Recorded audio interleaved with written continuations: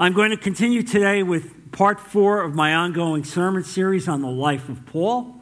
And this week, the subject of my sermon is serving in ministry with others. Serving in ministry with others.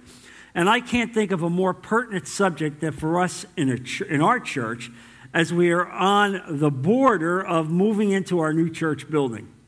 I believe we'll be in somewhere around the first week of December, and I'm convinced that God is going to bring hundreds of people to that church who will need. Yes, I believe that. And I believe that we have to be prepared to spread the gospel to people that may have never heard it before. All kinds of people. And so the only way we're going to be able to do this is to partner together. This message is about partnership in ministry, how God wants us to use us.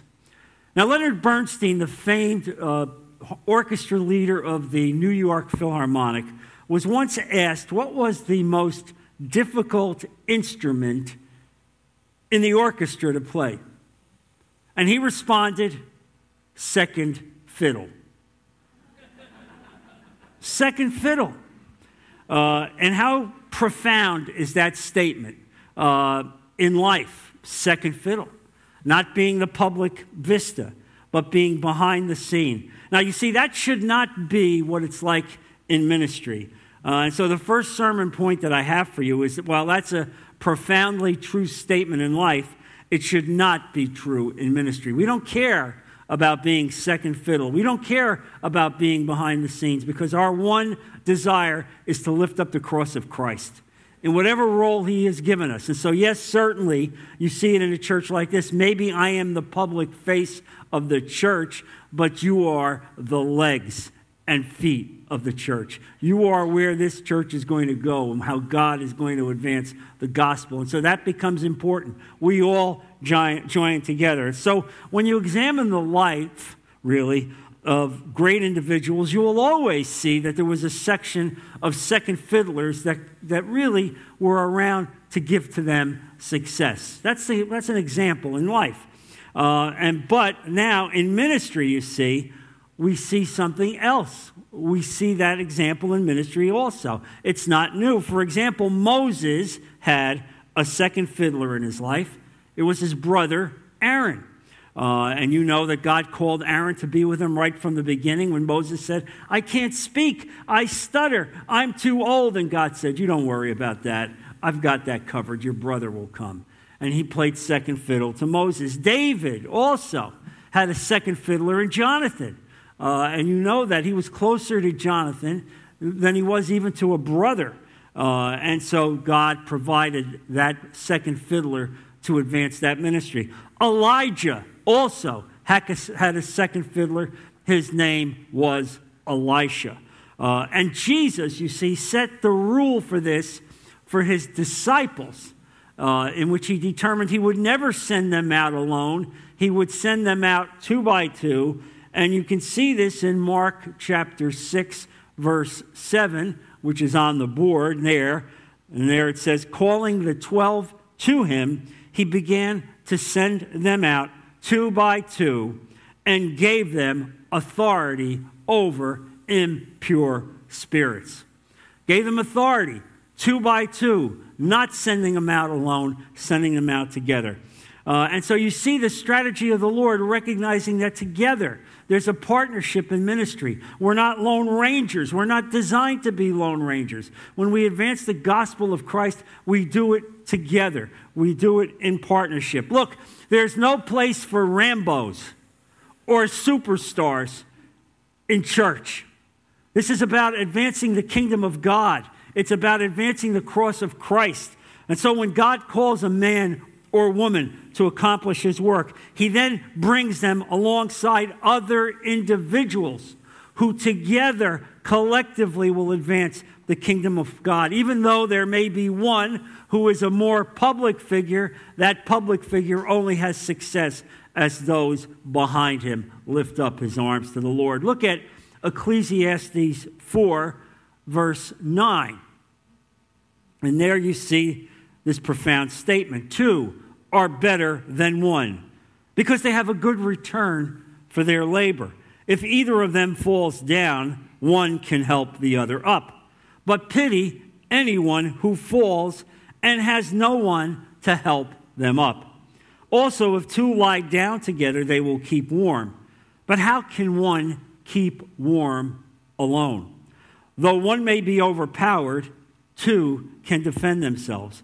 A cord of 3 strands is not quickly broken. What a profound statement out of Ecclesiastes. Now, all of us, you see, need help in ministry. All of us. The greater the task that God calls you, the more help that you need. Now, you do not have to be an expert to understand this and understand the perils of going alone. It's quite clear God has called you to be partnered up with others in every way.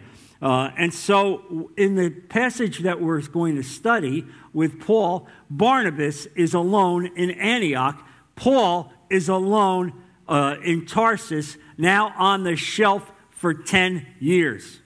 Think about that. He's on the shelf for 10 years. There's not one word in Scripture about what he's doing in ministry. Many people think he was living in a cave and really isolated. We don't know, but God was preparing him. God was grinding him down. And so here he is. Barnabas is in Antioch, and Antioch is exploding. It's exploding because God is blessing Antioch. And what's happening in Antioch is that Gentiles are coming to the Lord in droves. And these are people who were coming out of pagan backgrounds. They didn't know the Scriptures. They didn't have a scriptural background. And so here he is alone in Antioch, and he needs help. And so the great encourager, as Barnabas would be called always, had his limitations, you see.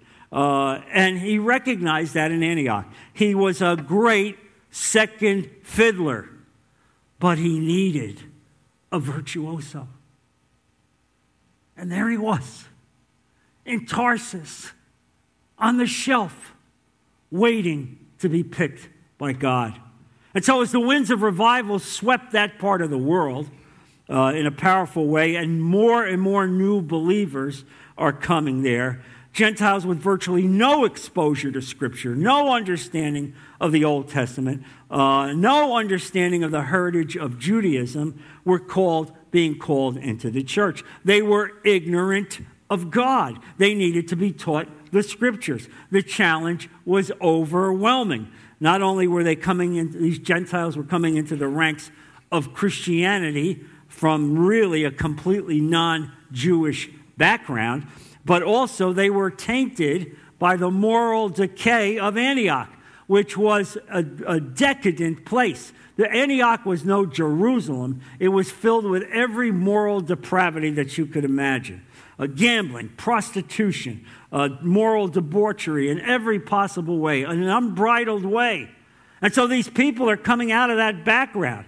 And so God intervened. And so it says here that the hand of the Lord was with them, and a large number who believed turned to the Lord. Can you imagine what it had to be like to be witnessing that kind of moral debauchery in an urban setting and see God bringing people out and saving them? That's what was involved. That's what the Lord was doing, impacting that kingdom. That was the scene that Barnabas stepped into in Antioch. But he recognized it was like drinking out of a fire hose. He wasn't equipped to handle all the needs of these people. He needed help. There were no seasoned pastors to help him. There were no churches available to help him, to carry the load. There was very little knowledge about the truth of God there. And so finally, Barnabas realized, I'm over my head. I'm over my head. And the sermon point next is, Barnabas knew where to find his number one man in Tarsus.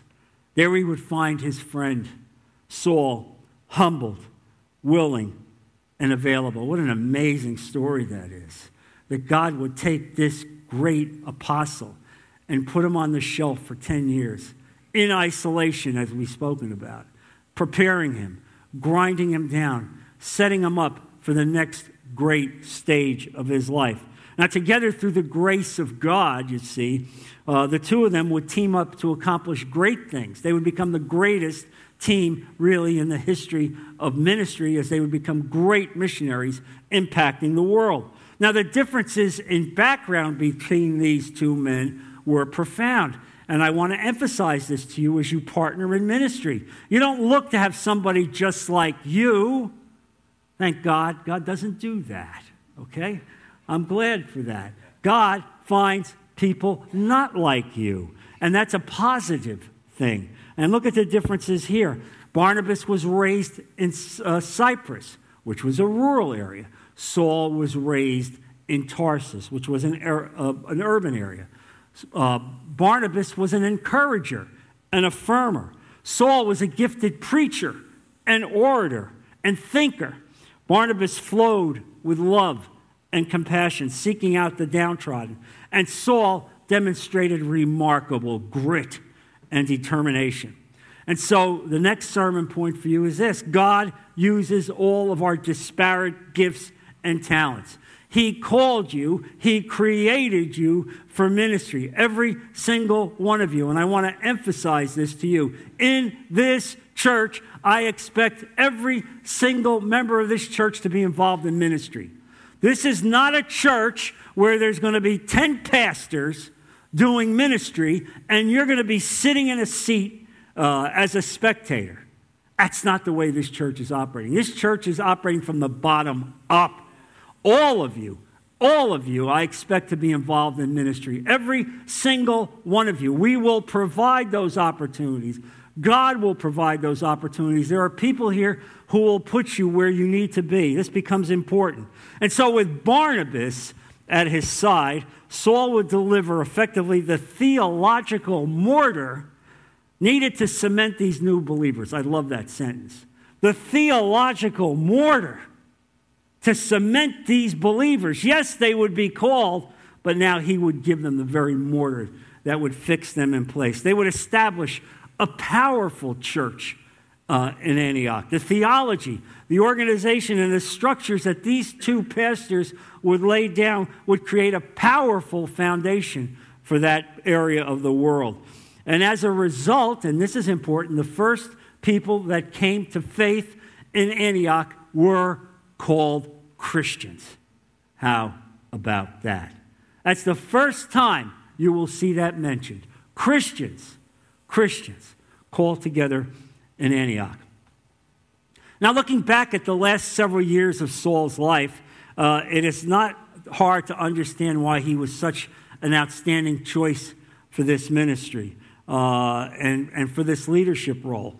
And the sermon point I want to give to you is this: God had revealed himself and his truth to Saul. His character had been forged in the shadows. With nothing to prove, he was ready to go and willing to spend himself for the glory of God. You understand? He had nothing to prove. He'd been in the shadows. He had been waiting for God's hand on him, for the determination of what his next step would be. And he was being prepared for this great call of his life. And here's the other part. He was not the least bit ambitious. I want to emphasize this to you. He was not the least bit ambitious. Even though he probably had heard about what had been going on in Antioch, I'm sure he had, he didn't rush to go down there and said, "Here I am. I'm ready. You can use me. I want to do this. I feel I'm called." He didn't do that. You understand? He didn't do that. He didn't stoop to self-promotion. And when you're called by God, you don't stoop to self-promotion. It's not about your narcissistic self. It's about bowing to the will of God. And I can tell you as a personal testimony, when God called me to do ministry, when he did this, when he called me out of the practice of law, and when I first began to teach, and even before I got on the radio, I said to the Lord, "Lord, I will not push open any door. I will go where you want me to go. And if you don't give me the opportunity, I'll know it's your will, and I will stay and abide where I am." I don't want to be a guy pushing the door open because I know myself. I'll go and do things I shouldn't do that are not the will of God. It'll be in my own head. I don't want to be a self-promoter. I want to be a promoter of God. And God did that in my life in every possible case, from the way that he opened the door to start the church, from the way he did ministry. I never called the radio stations. I never sought the radio stations and asked to be on. And today, by the grace of God, we're on 500 radio stations every weekend. Can you imagine that? That's the hand of God. That is the hand of God. When a person says to you, I never picked up a phone, I never made a call. And that's how God wants it. That is what God expects of us as we walk. I will go where you want me to go. I will serve where you want me to go. There's no such thing as self-promotion in ministry. Now look, if you want a perfect example of that, the sermon point gives you this. God abhors self-promotion. Look at what David did after he killed Goliath. You can't get a better scene of humility, where David, after he slays the giant and gives Israel this tremendous victory over the Philistines, where people would have wanted to come forward and make him a king and raise him up. What does he do? He goes back to the fields with the sheep and becomes a shepherd again. And he does this for 17 years, you see, even to the point where he's being chased by Saul, never lifting his hand against Saul, waiting for God to elevate him within the will of God. And so we all have to have a shepherd's heart. We all have to bow in submission and humility. And so I want you to reflect at how Saul kept a vigil, probably just like David in Tarsus. He waited patiently in the shadows. You can imagine how hard that had to be. Here he had been in the desert being mentored by Jesus for 3 years. Here he was, probably the greatest evangelist the world would ever know, a man filled with giftedness, a scholar of the first rate, and he's on the shelf for 10 years. What do you think that was like as he waited and waited and waited? Don't you think he said, Lord, what's going on? Lord, how much longer? How much longer until finally Jesus tapped him on the shoulder through Barnabas? And so the sermon point is that we all have to learn to wait on the Lord. The only thing worse than not waiting on the Lord, as a great pastor once said, is subsequently realizing I should have waited on the Lord. I should have waited on the Lord. And that's the mistake so many of us make. And so here he is now, tapped by Barnabas, and he steps into the critical role of leadership. And there is nothing more attractive when you see humility in this way. When you see a man who's full of giftedness, in every way bowing for the Lord and serving, even in a humble way. And in the beginning in this relationship, Paul played second fiddle. He did. It was only after they were on the road and situations arose that the giftedness and the intellectual superiority of Saul rose up, and he effectively became the leader of that partnership. But their single-minded goal was to glorify Christ. You understand? It wasn't to become famous.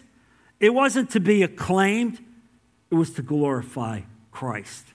And I want to say I see that example today on this stage by people that are giving their talents and giftedness to Christ, not looking to raise themselves up or to get acclaim. They're looking to glorify Jesus. And that, you see, is the nature of what we want in this church in every possible way, starting from me right down through all of you.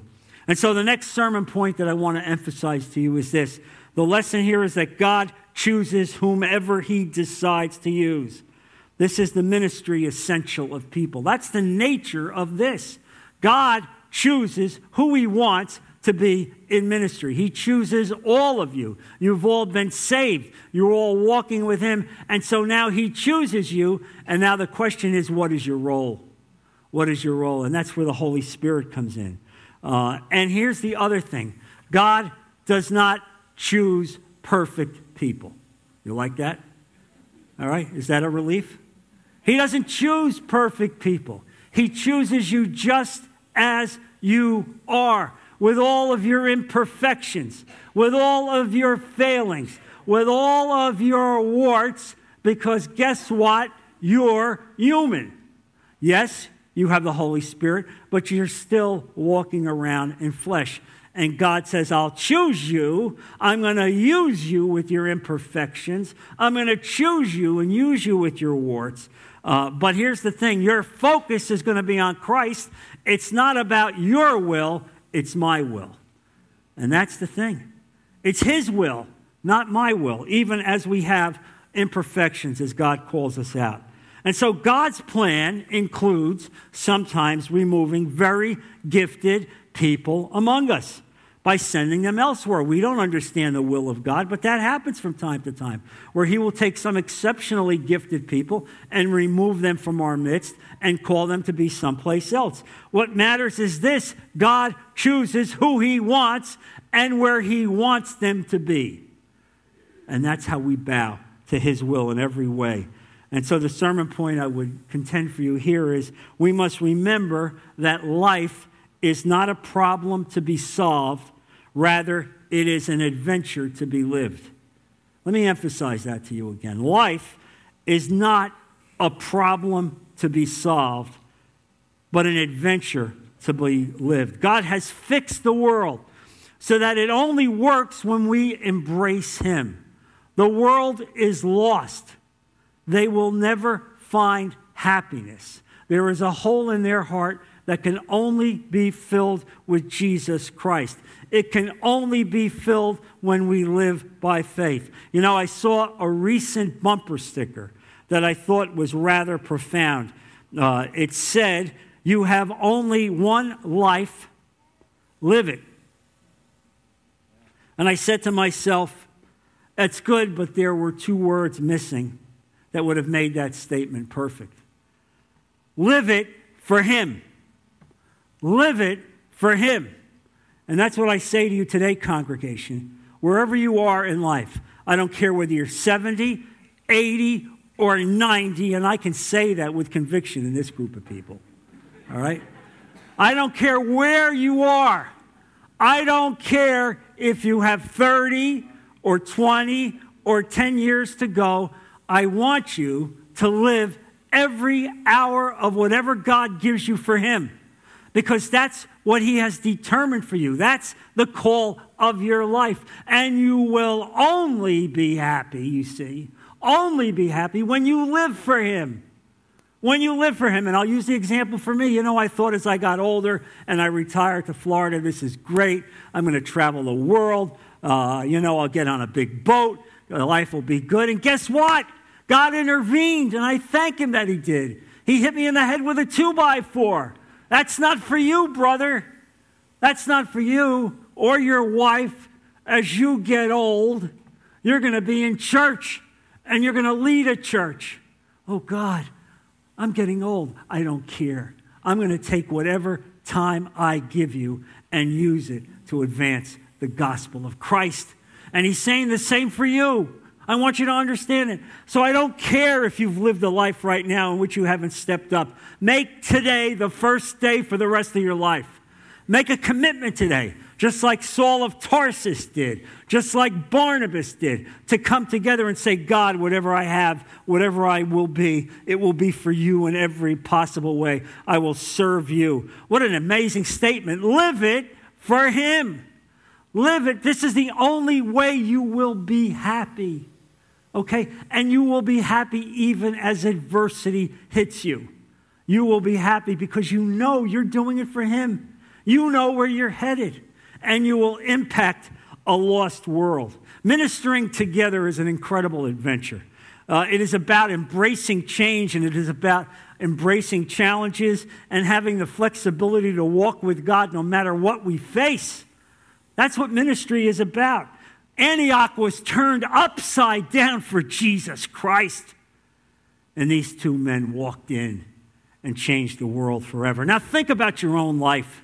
Right now, think about it. And I could say this to this church because most of you were here 3 years ago when we walked out from a debacle and we came together not knowing where we would go, not knowing what God would open for us, but we came together as a group of people that wanted to serve God and be together with God. And look where you are today. Look where you sit. Look at the ministry opportunities that you have. Look at the fact that you've traveled through a school, to a hotel, and back to a school, and now, within a few short weeks, you know that God has given you a church, a permanent home where you will be, and preparing you to minister to what I will be hundreds of people who don't know Jesus Christ. And I believe that this is the call of this message, to partner up, to be prepared. We're going together. We're going to see people that don't know Jesus Christ. I want you to be ready to do this, to serve him. That's why this church is being called by the Lord to step forward in a powerful way. I believe that's why this message is being delivered today, and I hope as it goes out on the radio that others will be similarly called. We have all jointly committed ourselves to serving God. Live my life for you. I don't care if it's an hour or a day or 40 years.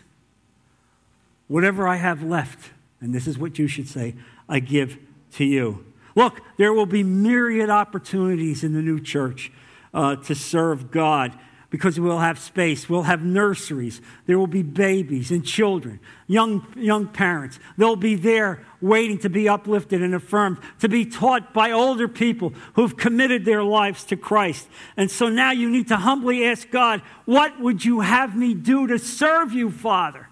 How can I live the rest of my life for you? None of us is called to live alone. All of us are called to partner up in ministry. We are all here to serve him together, just as Saul and Barnabas did. Let's bow our heads in prayer. Lord, I thank you for this message. I thank you for the warning to us about what it means to come together as a church, about what our responsibility is. To live every day of our life for you, to extend whatever we have left, whatever time we have, to put it towards you, to bring the lost to you, Father.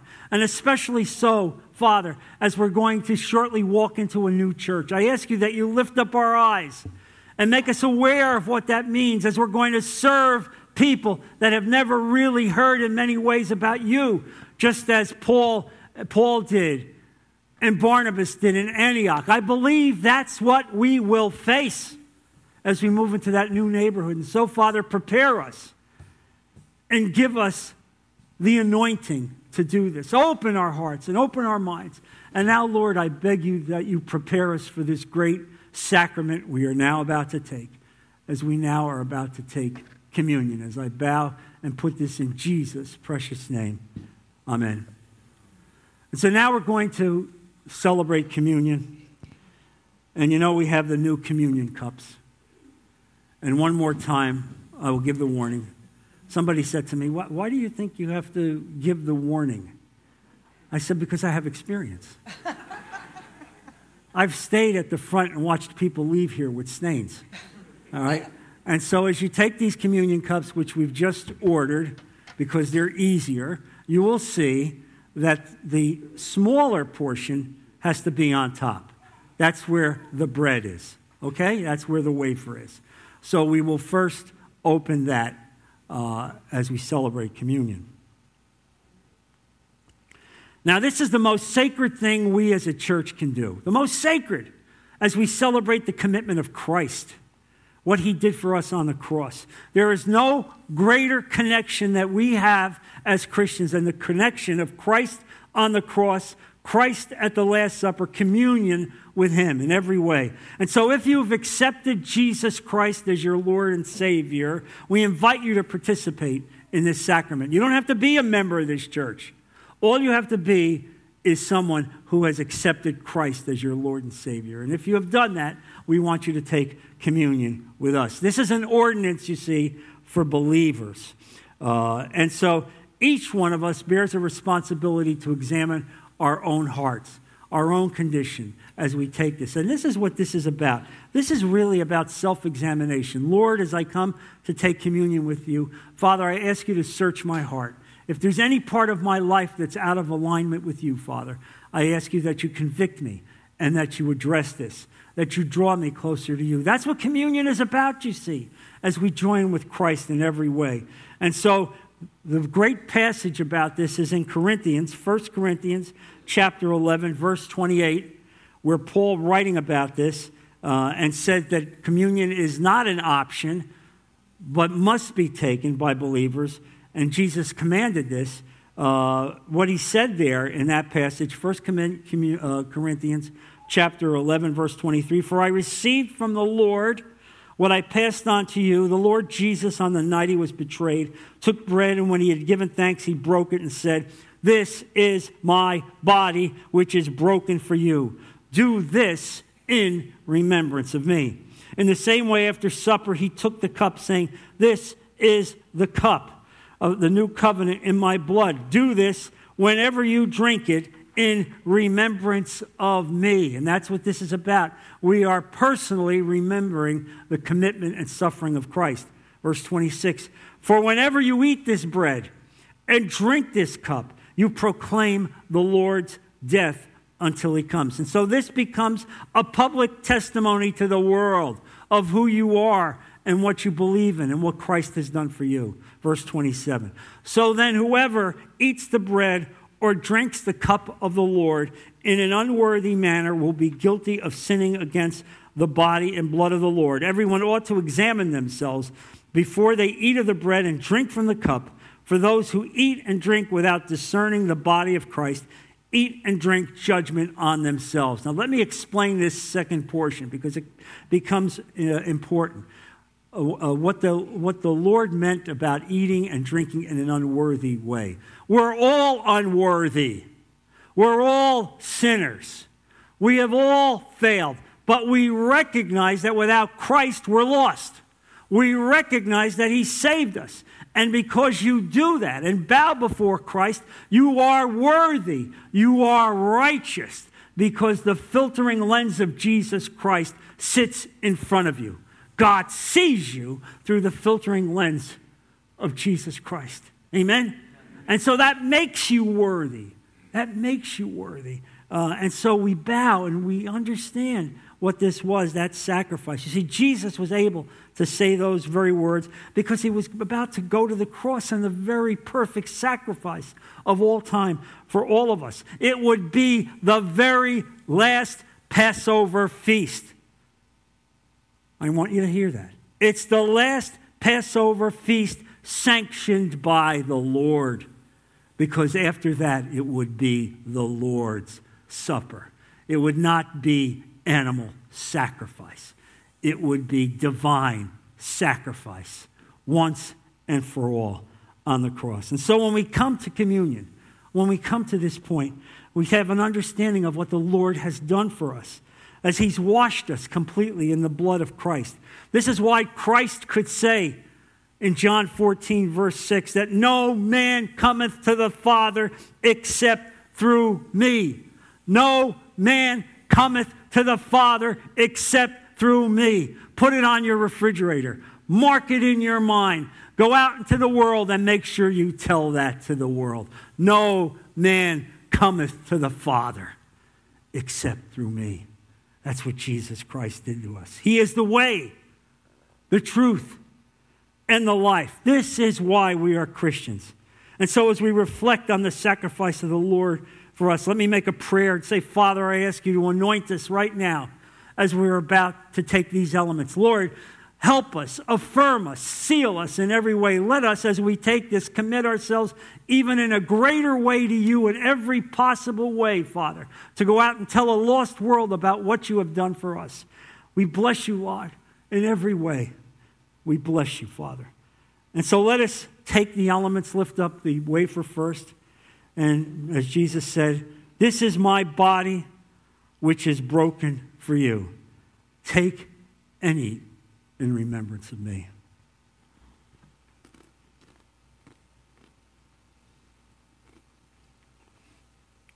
In the same manner, he took the cup and said, this is the New Testament in my blood. This do ye as often as you drink it in remembrance of me. Take it and drink.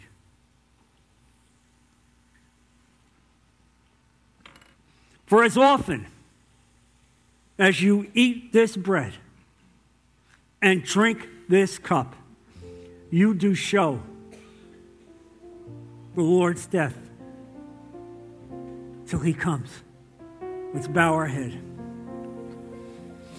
Lord, I thank you for the great sacrifice that you've given us. Lord, I thank you that you've called us to the cross. I thank you that you've saved us, Father. And I thank you that you've given us the chance to join our bodies with yours. Lord, we thank you for everything that you have done. And today, as we've taken this sacrament, we will spend the rest of the day and the week reflecting on what it means to be lifted up together with you. I pray that this church will be humbled and changed by this.